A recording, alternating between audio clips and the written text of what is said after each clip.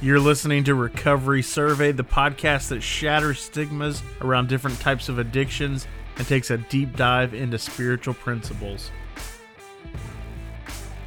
I didn't believe I was worth it for a long time. I was like, I need someone to come save me.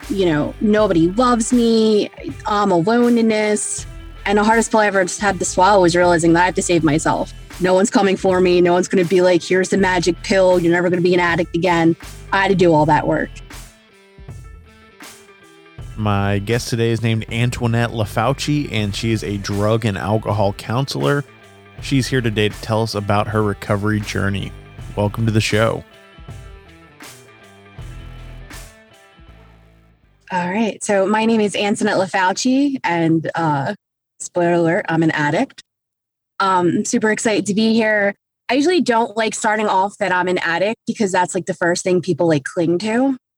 But I don't want to be like, I'm awesome and I'm a part-time superhero and a grad student and, all these amazing things. But that's what I usually tell my clients. I'm like, go in, be like, this is my name. These are all the amazing things I do. And I'm an addict. Because I never want people to just cling to that as the first thing they hear. I am an addict, but I'm a grad student. I'm a ghostwriter. It's pretty well known in my community. I'm a full-time drug and alcohol counselor, so I found my passion and my love. Unfortunately, grad school is not focusing on addiction right now, but I'm focusing on veterans to go into addiction. You see the theme here. You got this. Yeah, so a little bit about me. I started using when I was 13 years old. Like most addicts, I was abused in, every capacity available. Trauma is the first drug that I ever had my hands on. So someone was like, hey, do you want to smoke this weed? And I was like, yes. Yes, I do. But it was laced with PCP and I was off to the races. And I always joke the first time I got high, my best friend was like, hey, you should go around to City Pizza and flash Gilkin. Now, City Pizza is this pizza place in South Philly that has big, wide windows so you can watch them like make pizza. And I'm like knocking on a door and I lift my shirt up and hand to God, my shirt up was for like about 2 minutes. No one had the good grace to be like, hey, put your tits away. I'm like, anybody noticing yet? Finally, my best friend was like, you should put that. So I'm like, right. And that was it. That was like, I became the goofy friend, the real spontaneous friend, the one that'll do anything because she's fun. When in reality, I was the closeted addict that was railing, Quaaludes any way I could get them, smoking, drinking, drugging.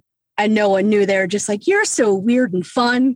And I'm like, I'm dying inside. Like, someone come help me. So I went to rehab at 13. It didn't stick. Lie. It stopped for like a minute. I was clean for maybe like 8-9 months and then I'd relapse. And then I go back in and I'd be good for 8 or 9 months and then I'd relapse. And I did that up until I was like 19. And I thought I was clean. I was like, I'm so clean, man. Nobody can touch me. And then I gained all this weight from being clean. So I was like, I'm going to do these diet pills. I'm going to lose 20 pounds overnight and no one's going to be able to tell me shit. I'm going to be so cute. And I didn't, spoiler alert, lose any weight immediately. So I was like, it'll do this perks. Perks will make me skinny again. And boom, back off to it. And then when I was 19, my best friend, who's like my sister, asked me to be godmother to her 2 babies at the time. And she was the only person who knew I was an addict. And I was like, you realize I'm an addict, right? Like, I can barely take care of myself. You want me to take care of 2 babies if something happens to you? And she's like, yeah, you'll figure it out. So I get the papers. I'm like signing them. I look myself in the mirror. I'm like Michael Jackson. And I'm like, you got to get your fucking shit together, homie. And I was like, I can't take on the responsibility of 2 babies and be an addict. I gotta get it together.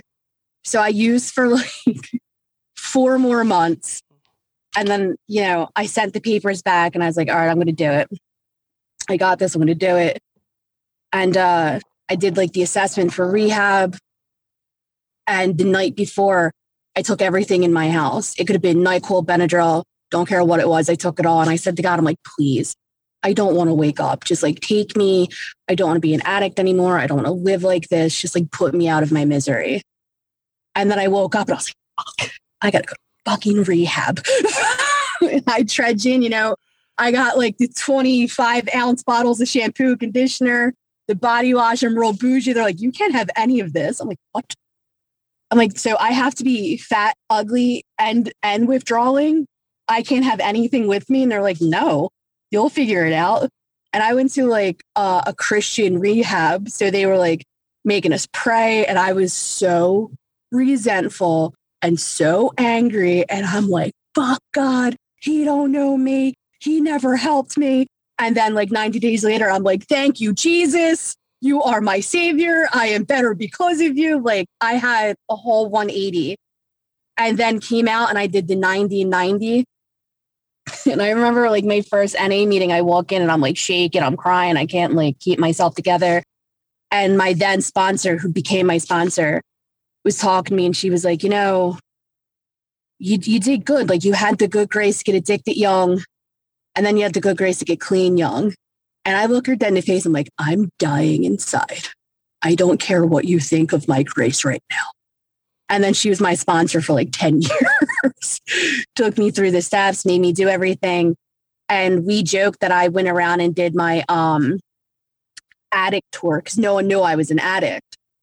So now I have to go back and make amends with people that had no idea I was using.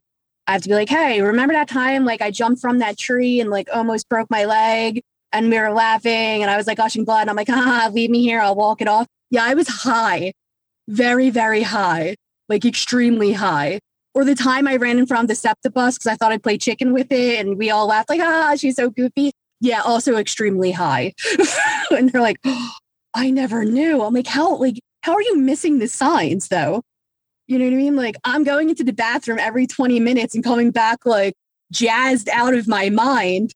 You know what I mean? Like you're bringing a 6-pack over and it's gone within an hour, if that. Like, who did you think drank it? The dog? And it bothered me for like a long time. Like it really bothered me. I was like, if you had seen it and if you had told me, then I would have gotten clean. When in reality, it was always me. It was my fault. It was my issue. No one, and even if someone was like, hey, I think you're an addict, I think you need to be clean. I'd be like, you don't know me. You don't know my life. I'm traumatized. You don't know anything.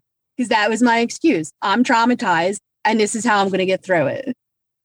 And when I officially got clean and sober, I said to myself, all right, I'm going to give myself a year. If I don't like it within a year, I'll go back to using. And I hit that year mark and I was like, this ain't so bad. You know what? I'll give myself another year. And then 2 years turned into 5 and then 10. And I just hit 16 years in July. And I was like, what is life? Like if you had said to 13-year-old Antoinette, you know what I mean? By the time you're 36, you'll have 16 years of sobriety. You'll be in grad school. You'll have your dream job. You'll have all these amazing relationships and, you'll have found your soulmates and your tribe and you'll have family and friends that have been like, okay, you don't know anything. And now I'm 16 years in and I'm like, you can't pay me to use. I can never go back to that. I'll lose everything. And I always say to my clients, like, God gave me back everything I lost and some. And I lost my mom last April. And, I want to be part of the, never club and never use again club. And it crossed my mind and it bothered me deeply. And when I shared in my home group on my anniversary, I'm like, I didn't even want to use because I missed using. I want to use because I just want to not feel for 5 minutes. Because my mom is my everything, like the love of my life, like my biggest supporter, my hero, my fan, everything. And, I'm sitting there and I'm like, how like we are as addicts, like you contemplate and you're like going through it. Like, well, a little bit won't kill me. But then in the back of my head, I'm like, you're going to wipe your ass with 16 years for what? For what? So you didn't feel? Because once you're done, you're going to feel all over again. Now you're going to be even more aggravated and angry at yourself that you used. So, I was a good addict or whatever a good addict is supposed to be. And I reached out to people and I called my sponsor and I was talking to my brother who's also in the program. He's in AA, but we ignore that. Nothing against AA. We bust each other's balls all the time. And I said, I don't want to use, I'm not going to, but the thought crossed my mind and that bothers me. So I need to process that. And, thankfully I got past that, and God willing, I'll have 17 years in July. And the fact that I am now sober for longer than I've used is insane. And, at the end of the day, I'm always going to be an addict. I could wake up tomorrow and relapse. Hopefully I won't, I'll use my support systems, but I'm always going to be that. And I always say to my clients, we as addicts created the stigma of addiction. I'm in Philly, you can go to Kensington Ave, you can see it. There's open air markets, we created that stigma. As recovering addicts, we now have to break that stigma. And there's nothing saying that we can't be the best people out there. There's nothing saying we can't be parents or husbands or wives or, master degree students or doctors, lawyers, whatever it may be. And I really feel that for those still in the throes of addiction, they don't believe they're worth it. I didn't believe I was worth it for a long time. I was like, I need someone to come save me. Nobody loves me. I'm alone in this. And the hardest pill I ever had to swallow was realizing that I have to save myself. No one's coming for me. No one's going to be like, here's the magic pill. You're never going to be an addict again. I had to do all that work. And once you put all that work in it, ain't a soul alive can touch me. Can't nobody tell me shit. I made it out of trauma, addiction, out of the biggest nightmare I ever could have endured. Can't nobody touch me now. And I want others to know that, it's going to be hard. It's not a walk in the park. My first detox was 3 days unmedicated. I had a nurse knock on my door, go, you all right? You want some clean sheets? You need another thing to throw up in? And I'm like, please just kill me. I don't want to do this anymore. And you would have thought that would scare me. No, I went back to rehab many more times. But, once it's stuck, and I can't be happier to be where I am. I could not be prouder of where I am. And it's not easy. You know what I mean? I try to explain to the addict still suffering from the disease, once you get clean, it's not easy, but it's worth it. I don't have to wake up tomorrow and wonder where I'm going to get my next, hit. I don't have to wake up tomorrow and wonder, is my mom going to find, my perks in my drawer and throw me out or disown me? I don't have to worry about anybody finding out that I'm an addict or, having random men try to seduce me to give me drugs. I can wake up tomorrow with a clear head and be like, all right, I'm not using, I have a home group, I have a sponsor, I have people that love me. This isn't so bad. It is what it is at this point, but I'm happy to be here. And I give all of my thanks to NA for bringing me this far. So yeah, I'm an addict, but that's not all I am. So kind of rewinding a little bit, you mentioned you'd gone to multiple rehabs. What was it about that last one? I think you said it was the Christian rehab when you were around 19. What was different about that time as opposed to the previous times that you had gone to rehab?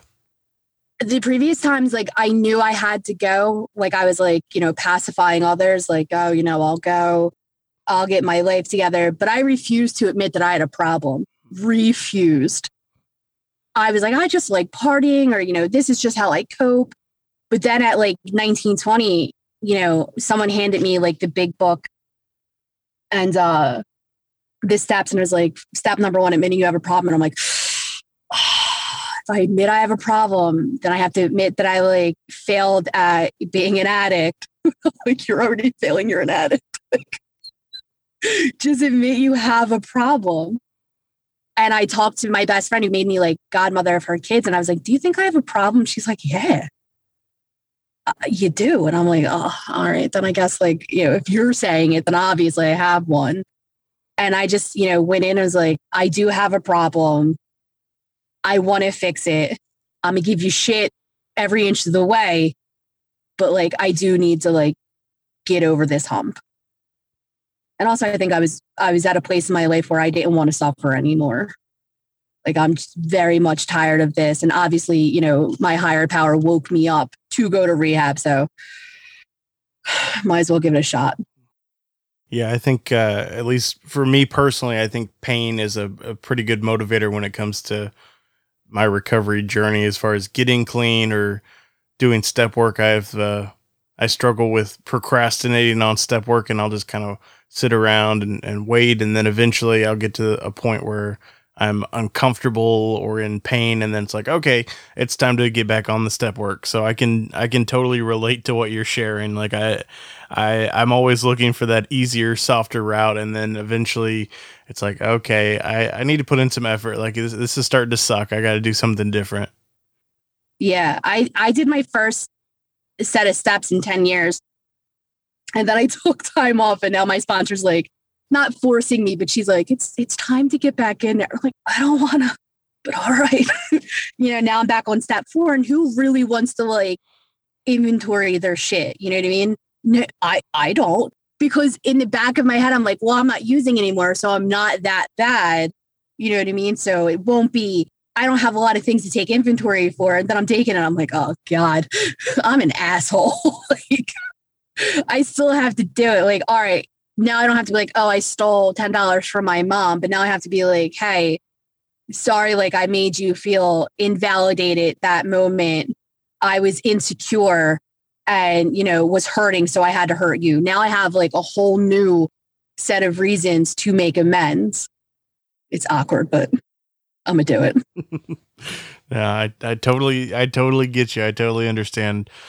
Step 4 is can be very challenging.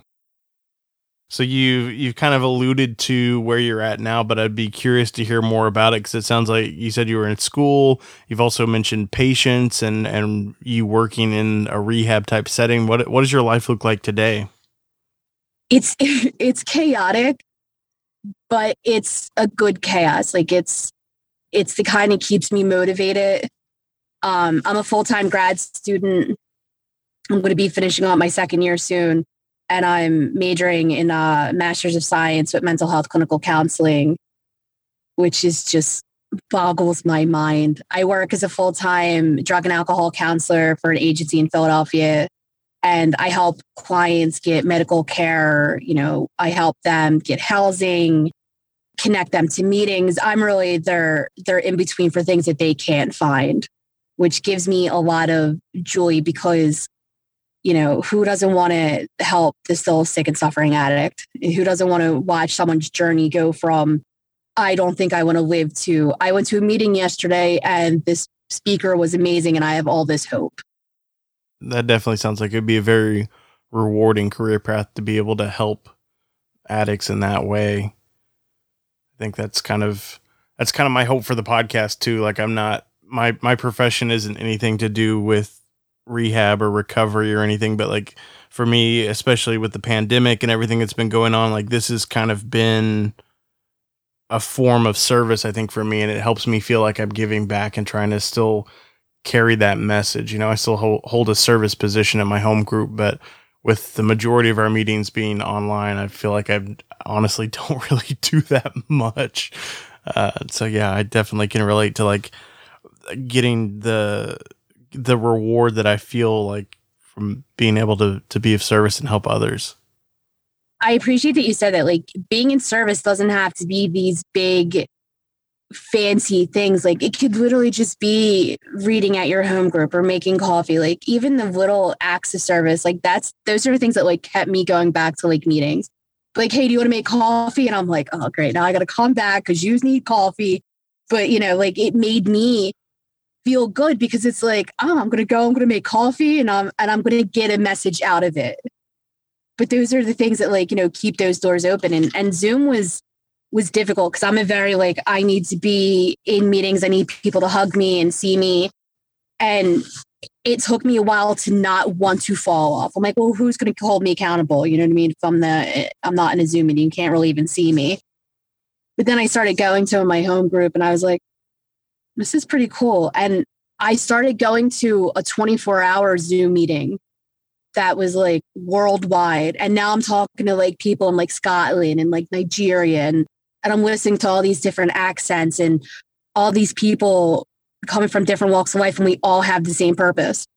And it's just to stay clean another day, see another day, you know what I mean? And message is always the same. And that was like so humbling for me.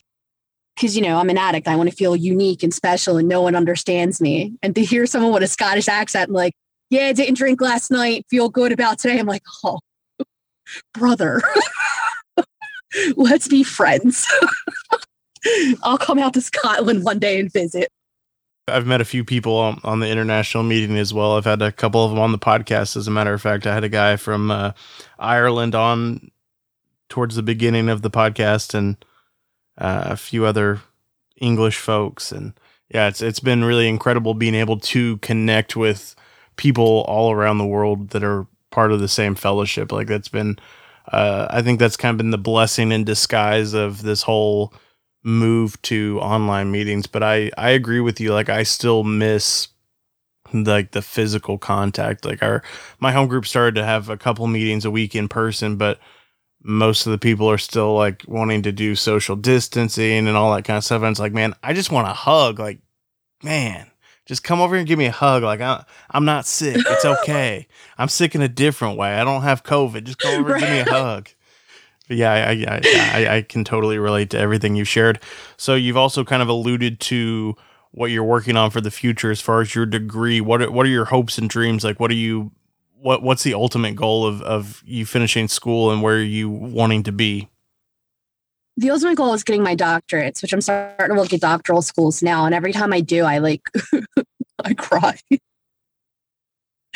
Because I'm so humbled at the fact that like this addict is looking at doctoral schools. Like I'm going to have, it's going to be like Dr. LaFauci one day. And I'm like, they say in your wildest dreams, and I'm out here like just grabbing at all of it. Until then, I'm going to complete my master's. I have a focus on veterans. I have a soft spot for veterans. I have a soft spot for people who have had, traumas of all sorts. I suffer from PTSD myself, and it breaks my heart that our veterans come home to nothing. You know what I mean? They might be able to get into the VA. They might not, and they, turn to drugs and alcohol to cope with their wartime mental illnesses. And I want to get in there with them. And I want to show them like, you did a great service for your country, and like, you haven't been forgotten about. Let me help you. Let me get you resources. Let me get you support any way I can. So the ultimate goal will be to work in the VA. VA unfortunately doesn't take LPCs. They take MSWs, which is Masters of Social Work. But I've been signing petitions since I left my undergrad. I'm like, please just let me come work for you. I'm really fun and I know what I'm doing. I'm sorry I'm going to have an LPC. Just let me help one veteran, please. So that's the ultimate goal, and then I'll probably get my doctorate and have no idea what to do with myself because I've been in school for the past 10 years. Like, I don't, what do I do after that? Is there anything higher than doctorate? Because I'll sign up for it. I think that's when most people go back and get multiple degrees and stuff. I know a few people. Right. Just repeat the process. Yeah. Yeah. I've known a few people that have done that. One of my dad's real close friends has a doctorate, and then I think he went back and got like 3 master's degrees. I'm like, what are you doing, man? Like, that's too much.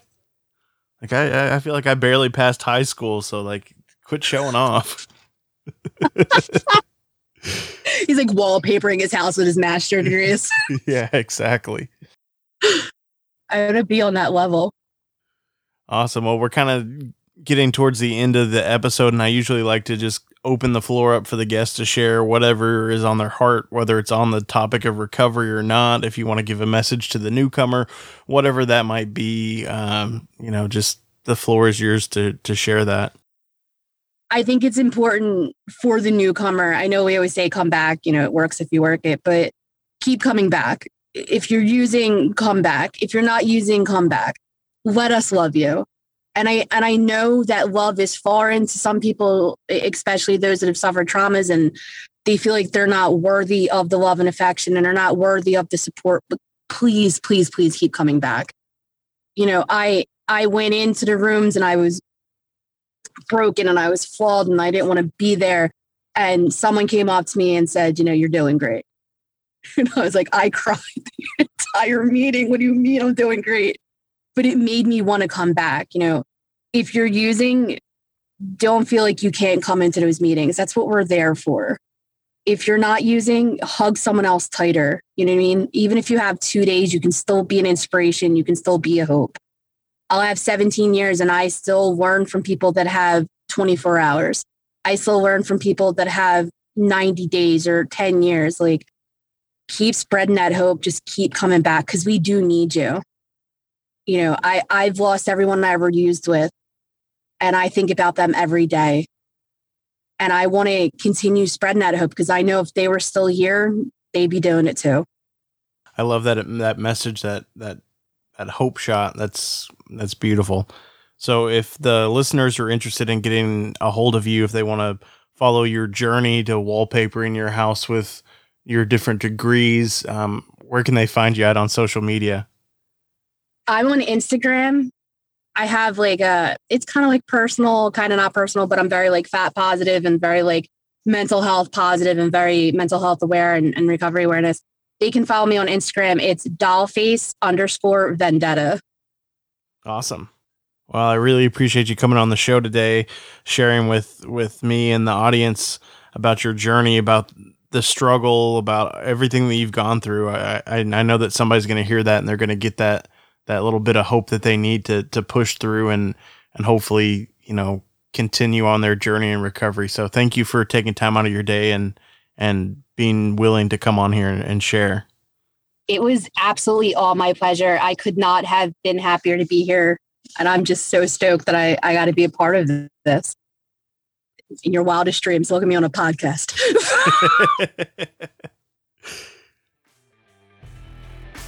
Antoinette, thank you so much for coming on the show today and sharing your journey with us and telling us about the work you're doing with alcoholics and addicts in the Philadelphia area. I'm excited to see what the future holds for you, and I know you're going to do a lot of great work in the veteran community. So thank you again for coming on the show today. You've been listening to Recovery Survey. If you got anything out of today's episode, I'd ask you to please leave us a 5-star review and share this episode with a friend. If you'd like to get in contact with us, you can find us at recoverysurvey.com. You can listen to all of our episodes on the website as well as connect with us on social media where you can get previews for upcoming episodes.